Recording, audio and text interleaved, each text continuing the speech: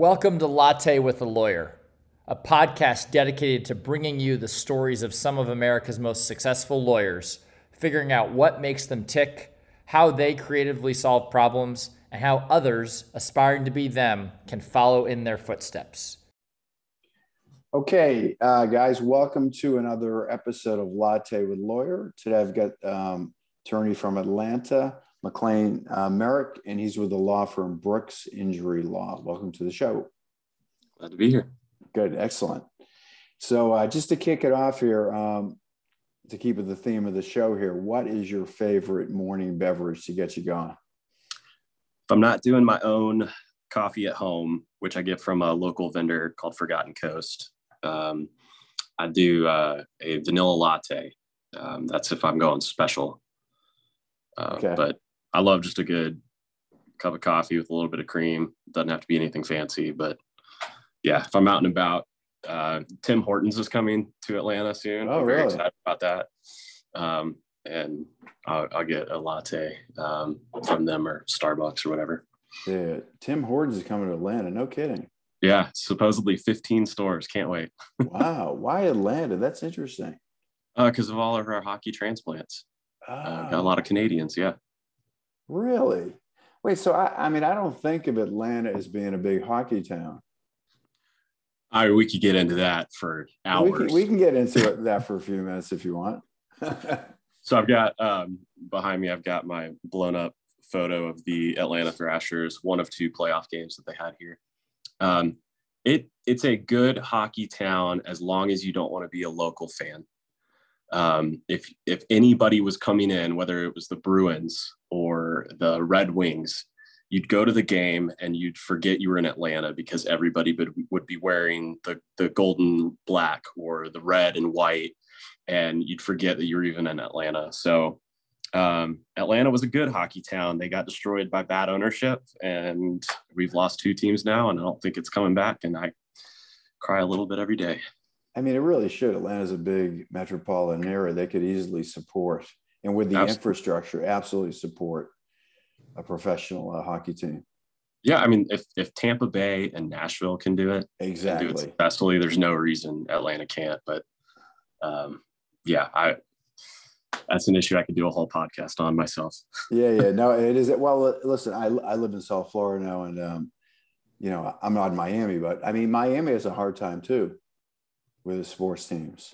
Panthers are doing all right now. So no, the Panthers are great. It's interesting. I mean, in retrospect, I think they should have moved all the sports venues out to where the Panthers are. I don't know if you've ever been to a Panthers game. I've never been to the Panthers game specifically. I've been by the stadium, and so I know where it is. Yeah. Yeah. So it's not in downtown Miami. Right. It's outside, but it's easy to get to. It's accessible because probably like Atlanta, although Atlanta's probably better, it's not an easy state to drive around, right? There's no real good transportation. There's no train. There's none of that kind of stuff. So it's really hard. Like I live up by Delray Beach, Boca Raton. So for me to go to see a sporting event in Miami, it's an hour and a half to get there. Oh, wow. Yeah, I hop on the train. I'm 15 minutes by train, 20 minutes by car, and that's to every venue in Atlanta. So see, that's what it should be. That's the problem with Miami. It's just not a lot of people, but there's no good mass transport. So anyway, that's we could have a whole other discussion on that. But anyway, so you guys are personal injury firm. Tell me what kind of work you do and how you got into this. Yeah, we primarily personal injury, obviously. So we look at med mal cases. We look at property shootings, just car wrecks. I mean, any kind of civil case that's going to go in where people need help with just injuries that they've been through. A lot of people look at personal injury as just attacking insurance companies, and we really try and take the whole person and really help them through their care, through the process of dealing with the insurance company, and then even when insurance falls through and helping them pursue just trying to be made whole as best we can, even though it's mainly just money that we're able to offer. But I mean, it's all encompassing. There's very little that we would turn away. And if we do turn away, we're going to turn you away with a name and a person to go to help you. Good. And we got into it. It was Natanya and I originally. Natanya Brooks started this firm 3-4 years ago now, and she was a former defense attorney for insurance companies, and I was as well. I did 5-6 years of representing. You started on defense, yeah. Yeah, I mean, I actually started in a totally different field, unrelated to any of this, but got into this field through that avenue. Did about 5 or 6 years representing some of the biggest insurance companies in the nation, and slowly just started to get burnt out with just helping these big corporations make a ton of money and save money. And I started just thinking about moving somewhere else. And Natanya was actually my opponent. And we wrapped up a case, and she called me and she goes, now that that's over, I can finally talk to you. What do you think about coming and joining on? And so we're now going into our 3rd year together, working in this field, and I love it. Yeah. And you feel better about being on the plaintiff side? I do. And I know defense attorneys argue with that a good bit when they're there and looking over on the other side of the fence, but there is something nice about, getting a hug from your client when you do good for them. It's nice when you have people that really just coming to you with their hand out, just going, please help me. And you get to really just take them by the hand and walk them through the process and fight for them to get them a result. And very different feeling than when you help an insurance adjuster get to the end and they just go, cool, all right, now we have 100 more. So yeah, it's a lot more fulfilling to be helping people. And, that's part of why I became a lawyer in the first place. So yeah, definitely. I have to remind myself of that because it is a job, but I really do like it. Having been on both sides, which side do you think is more challenging or intellectually challenging? Oh, wow. More intellectually challenging. I think that depends on your opponent.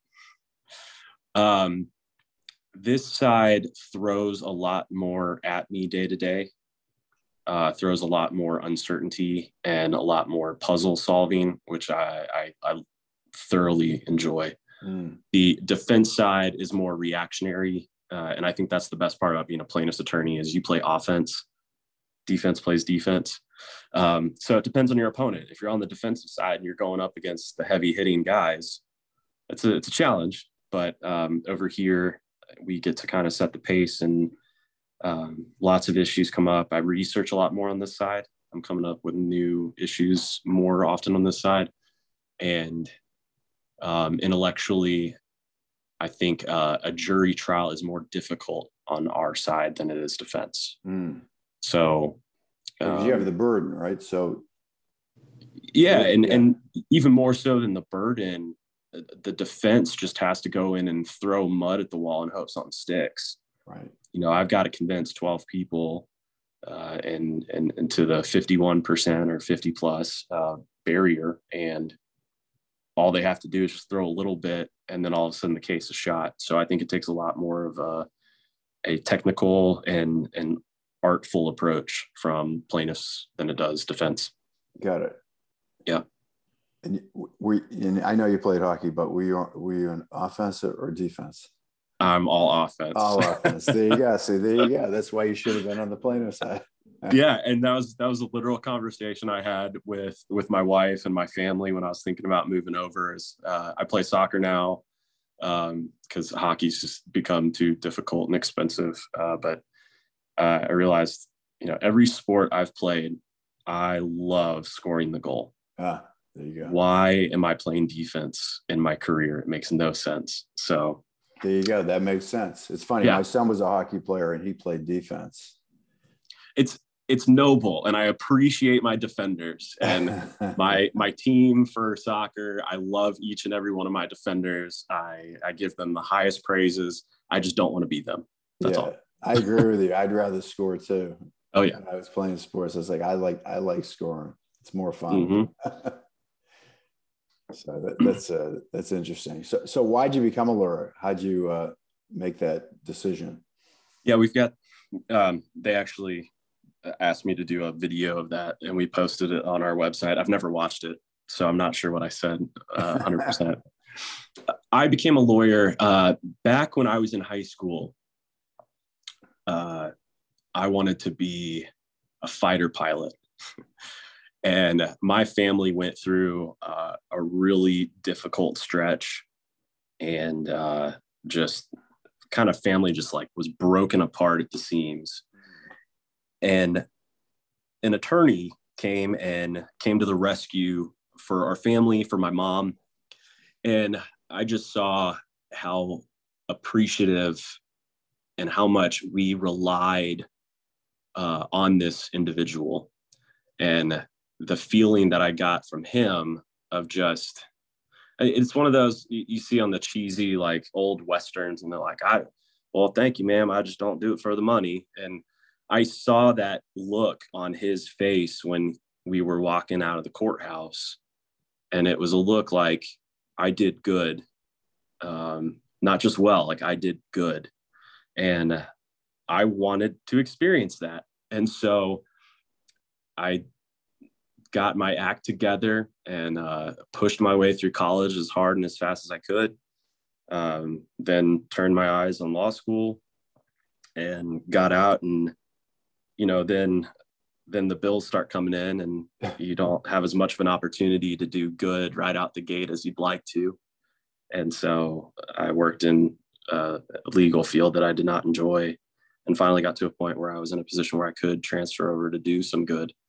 And I've really enjoyed that. And, I don't think I've been, it sounds so cheesy, but it's the truth. So I don't think I've been that hero in the way that attorney was for our family yet, but I'm looking forward to it. Yeah. Cause he saved us from ruin. And I'm more in a position to just help people try and keep their lives together and get a little semblance of their life back, which is still like, I have gotten a few of those hugs, and I have gotten a few of those moments where you're like, oh, okay, this is why we do it. This is a good reminder. And I savor those. So yeah, still doing it.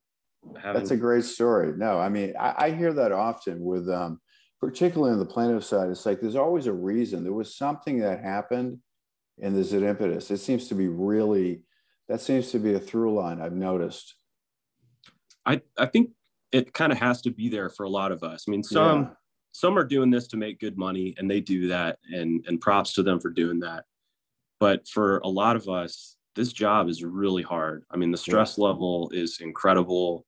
The hours are incredible. And in terms of how many, and the stakes are just so high that you've got to have a little something extra that pushes you. Otherwise you'd go do something else. I mean, there's so many other fields that are less stakes, less stress, that make more. But I need to go home at the end of the day saying I did something for somebody. And if I don't, I feel like I'm dying inside, because I only have so many years here. And if I'm going to waste them just making money, then forget it. It's not worth it to me. That's good. That's noble. It's good to hear that. Yeah. How many lawyers are in your firm? There are 4 of us right now. Okay.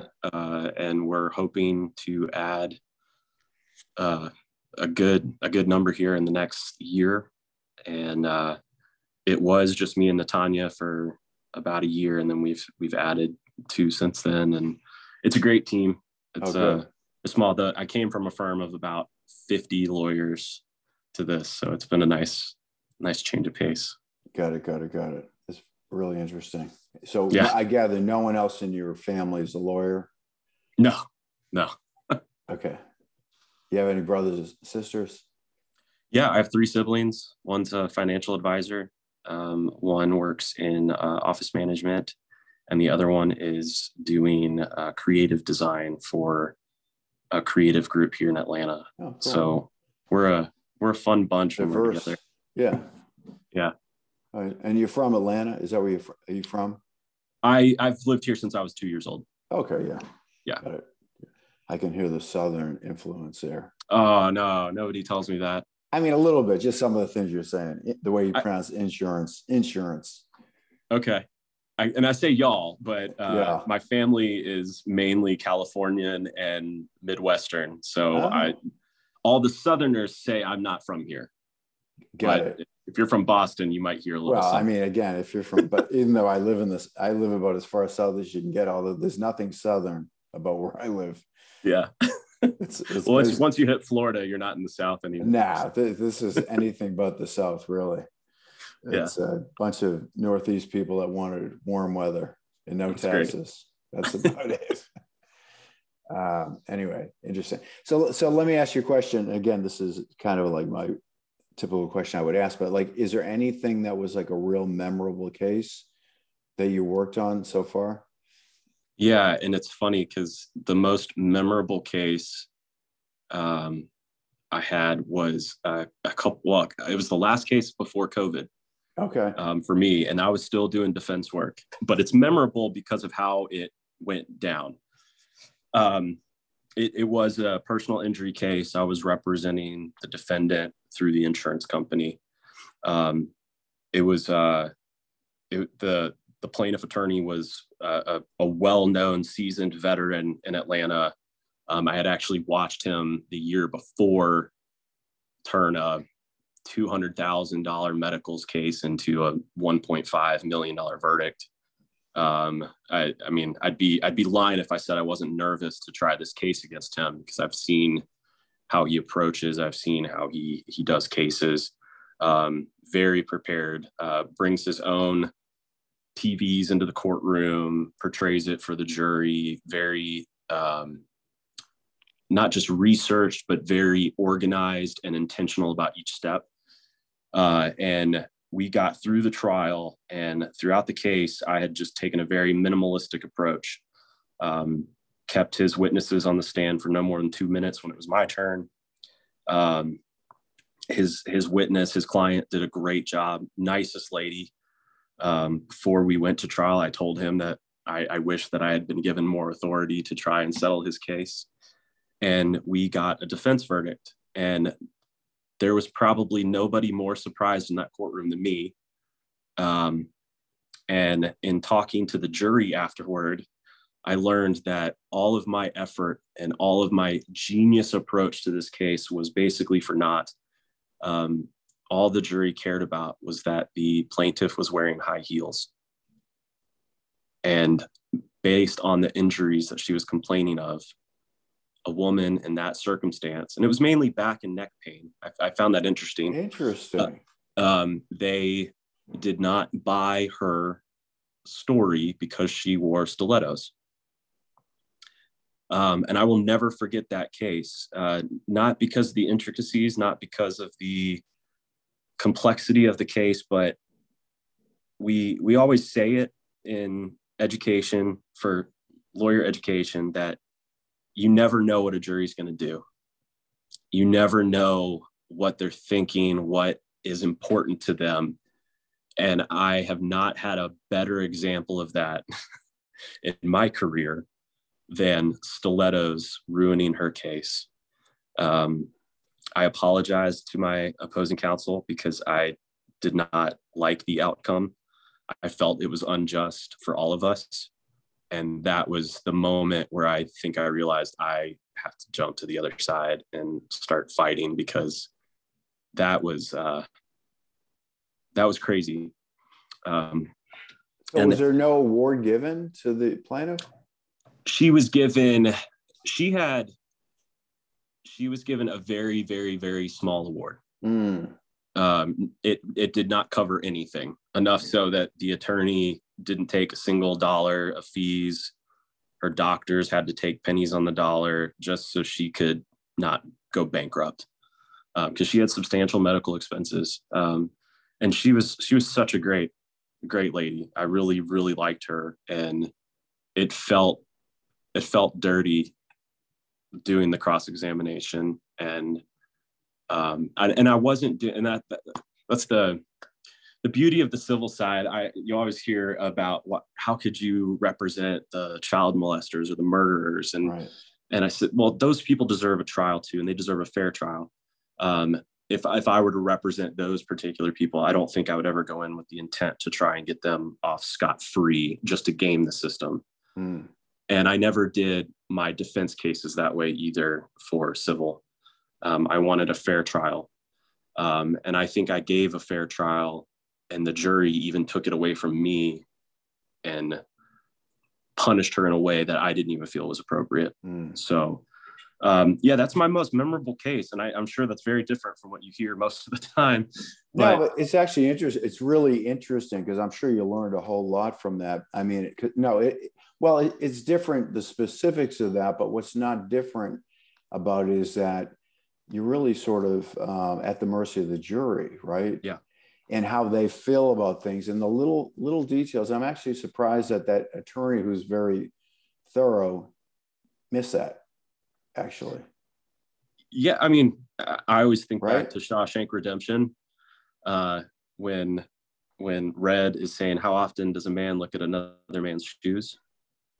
And I didn't notice that she was wearing heels. I didn't think that was a deal. We were in a conservative venue. I would say our jury was mostly upper class. Yeah. I'm surprised that they focused in on that. And now, of course, every client I talk to in my cases, I say, please wear flats. And I don't know. I mean, he is very thorough. I just don't think we've ever seen a case where somebody got their entire case discounted because they wore heels. And it was baffling. Well, it would be like, if someone had major back surgery and they were still playing basketball on their, right? Yeah. So it wasn't about the heels. It was the fact that, I don't know what the injury was in this case, but how could you be wearing stilettos if you had this injury, I guess, right? Until they said that, I would not have noticed, recognized, or cared that she wore heels. Right. I mean, I don't understand why women wear heels in the first place. I've always thought it was a pain on your feet. I didn't realize that hurts your back or your neck or anything like that. But yeah, that was memorable. Could have been an excruciating pain wearing that, but felt like it was a better way to present herself, right? Yeah. And you can't oversell it. I mean, you say a little bit of neck pain and you walk in with a neck brace and everybody's looking at you going, really? So, but your shoes matter. And, interesting. Yeah, that was wild. That actually is quite an interesting story. But I mean, again, not to sort of, jump ahead on this, but that's kind of what we're doing with our software too, that we're testing those kind of things to see how people are respond, so you don't get blindsided by those things. Yeah. Because it does come down to the way the jury is going to perceive things, right? Because it is emotional. It's not always based on the pure, facts. It's the way things are presented and perceived. Absolutely. I mean, right? we're telling a story. We are presenting a case and facts in a narrative form to try and sway a jury to believe our story versus the defense's story. And yeah, perception is everything. I had this disagreement with a friend the other night. Said, if perception is reality, then what is reality? And I said, it really doesn't matter what reality is. It's just the perception that matters. And that there's no more, there is not an arena more true for that than a jury. Right. Because they get the final say. We get to talk to them. They don't talk to us until they're giving their final word. And yeah, those 12 strangers are the key. And jury selection is my favorite part of trial. Jury selection is, I think, where you win or lose a case. And I love it. I love meeting and talking to the jurors. I love having my captive audience. And yeah, absolutely. It all comes down to that. Yeah. So how do you do that? Like what's your approach to, I guess it's deselecting, right? Yeah, deselecting, right? striking. Yeah. How do you do that? I personally like doing, we do like an audience participation kind of approach. We ask all the jurors to participate in every question. And I tell my friends, when my friends ask, how do I get off a jury? I say, if you want to get off a jury, be the most memorable person in the room, because one of the attorneys is going to want to get rid of you. And so with our jurors, with our prospective jurors, we try to get them to participate as much, because I want to learn as much about them as possible. I want to see where they lean on issues. I want to see who they're connecting with in the room. I want to see what they enjoy and what they're looking for, because you have so many different personality types that some of these jurors are walking in. All they care about is the facts. You have some of the younger generation that comes in, and frankly, they want to be entertained as they sit in the jury box. You have others that walk in with a bias that they've already chosen who they want. And it's my job to get rid of them, potentially, unless they want to, choose me. But the approach is through, I have a keynote, because I'm an Apple guy. I have a keynote presentation with videos and clips and a bunch of questions, and I just try and work through it. And then I have my staff there watching our pool and trying to ascertain who's going to lean which way. And we try to learn as much about each juror in that time segment, however long it's going to be, as we can. And then we'll try and strike the ones for cause that shouldn't be there. And then we strike the ones that we just think will be disfavorable to our plaintiff. And it's a fun process. It's very stressful. It's very high strung, and it moves very fast. Yeah. Do you use any technology for that? Yeah, I do. My keynote presentation I put up, I don't do any tech. Like, I know what you guys do. I don't have anything fancy like that. But I know this thing's for like voir dire specifically, right? To help with jury selection. Yeah. No, I just have my presentation for audio visual for them. Yeah. Like I show a clip of a soccer game actually for them, and just to get them engaged and get to know me a little bit, because they have to hear from me for the next 3-4 days. So hopefully they know I'm a human being at the end of the day. Right. But that's about the only tech, is really just casting via Apple TV. And got it. Yeah. Interesting. Need to get better at the tech. I'm bad with tech, so really? Not that I'm not willing. I'm not well versed in it yet. Got it. I mean, it seems like, I was going to get to that eventually, so I might as well go there right now. But I mean, so you guys don't use anything now? Like, what about like for e-discovery or case management? Oh yeah, no. We have tech for case management. And, okay. Yeah. And yeah, we've got providers for e-discovery and everything. Okay. Sorry, this is more me personally. Right. I'm not super tech driven. I think I put in a little note to you that I'm actually trying to get to a dumb phone. So I'm not attached at the hip to technology, but I'm always available. I have my iPad. We are very clued in on tech everywhere, and a lot. I think you would find, if you really dove into it, every plaintiff's firm is way ahead of the defense firms in tech. I've heard that, actually. I've already heard that. It's kind of baffling how different the tech is. Why do you think that is?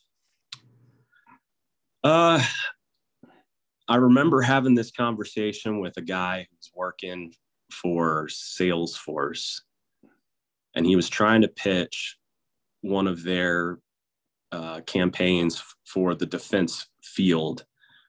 And I think it goes back to what we were talking about earlier, which is the offense versus defense. When you're playing defense, you have to be so reactionary to what's coming at you that you really only can have a baseline structure. And then you have to adapt as to where the wingers are coming from, where the centers are coming from, where you're being attacked from, to handle the flanks, to handle whatever. And on the offensive side, you get to program, plan, fine tune your attack. And then you make little adjustments to the defense. And I don't think the defense world has the flexibility that the plaintiffs world does in terms of developing programs to aid them. And I still feel that way even after switching to the plaintiff side and working within one of these frameworks. The tech on this side, we can fine tune it to how we want to run the game. And on the defense side, you're coming up against 100 different attorneys that all run their games differently. It's very difficult to set up a system that is efficient and responsive to those 100 different ways that you're being attacked. So it's very paper heavy. It's very just grunt work heavy of just trying to get everything in to assess and then move. And our side is, all right, how do we want to attack this one? And it's a lot more flexible. So that's my guess. Yeah. No, it's interesting. But I mean, it's just the other side of the same coin. So the defense side knows the case. Can't they sort of preemptively sort of try to cut somebody off? You know, to use your hockey metaphor, yeah, I know they're coming down the right side to the wing. I'm going to get over there so they can't. I'm going to cut off the angle. You know what I mean? Like, don't they do those things as well? In some cases, yeah, but you got to think too, on the plaintiff side, I get the case within weeks, if not days, after the incident occurs. Defense attorneys aren't getting the case until 15 days after the lawsuit's been filed, which for Georgia, statute of limitations is 2 years for injury typically. So the defense attorney is already 2 years and 15 days behind. Oh, I see. Okay. Got it. And so, yeah, I'm coming down the right flank, but man, I've been in the gym and training on this like crazy. And meanwhile, your last opponent came down the left flank. So you're having to shift all your gears. You're having to shift your defense and your focus to the other side. And it's very difficult. So yeah, if you see me coming down and I'm your opponent every time, you may know my approach and you may be a little more prepared. But, in developing technology as a responsive tool, the amount of money and detail and just hours you have to spend with each group for each project I think it's cost prohibitive on the defense side. Yeah. Oh, that's interesting. Okay. Yeah. I didn't realize it was that lopsided in terms of prep. Okay. I know everything going on for 2 whole years in theory before the defense has ever heard a word about this. So we're already running full steam and they're trying to backtail and get in front of the goal. So I'm not on a breakaway. Got it. I love sports metaphors. No, I don't. Well, it's easy to relate to. I agree with you. But so, I mean, but on the defense side, they're really just trying to prevent the big nuclear, right? Incidents. Yeah. So the other ones, you just try to deal with them quickly, settle them and move on, which is what you said earlier. Yep. Yeah. Next. Yep. It's sad because you put your heart and soul into some of these and, even on the Stilettos case, it was such a shocking result for everybody. And my claims adjuster was like, all right, cool. And that was it. And no, thank you. Like, come on, just a little bit. Yeah, that isn't. Well, listen, everyone likes positive feedback. You do something good, you want to get a hug, right? That's what you're saying. And when you're in a factory and it's like, just keep moving. It's not as rewarding. I mean, people do things for money, but they also want to feel good about what they're doing too. Yeah. Right. Absolutely. So I get that. And again, I've had enough of these conversations now that it's pretty consistent that people are doing it because, of course, there's money to be made there, but they want to feel good about what they're doing. So yeah, I didn't realize that before I started working with you guys on the plaintiff side, that people are actually pretty good guys and they're fighting for a good cause. Yeah, it's we get bad raps on both sides, and you do come across it's a few bad apples that ruins it for everybody, right? And I definitely came against those guys when I was on the defensive side, and I did not appreciate them very much. Yeah. And then I've moved to this side and I've met the exact same people on the opposite side now that I see the same thing. So, you know, all the attorneys collectively get a bad rap because we're the guys that are just out to make a dollar. And that's not true. There are those guys, and they're usually the ones that are the loudest. Right. But then there is a great solid group of attorneys that really do care. They really do push hard because they want to be a hero in a sense. And those are the people that I want to surround myself with. And those are the guys that I want to go get a beer or a latte with, and just be thankful that there are other people in that fight. Because if we weren't doing this, our clients would be in a much worse place. And so I'm thankful for it. I do love these people that I get to work with.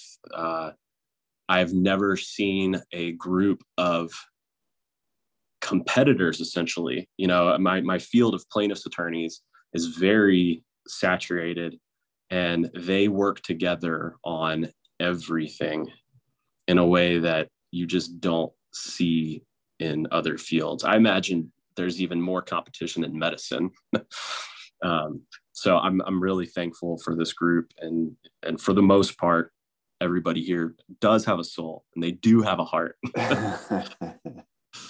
All right. Well, on that note, I'll wrap it up because that was a high point. So yeah, I'll wrap it up there. But so if anyone wants to connect with you and learn more about what your business, and what's the best way to get in touch with you?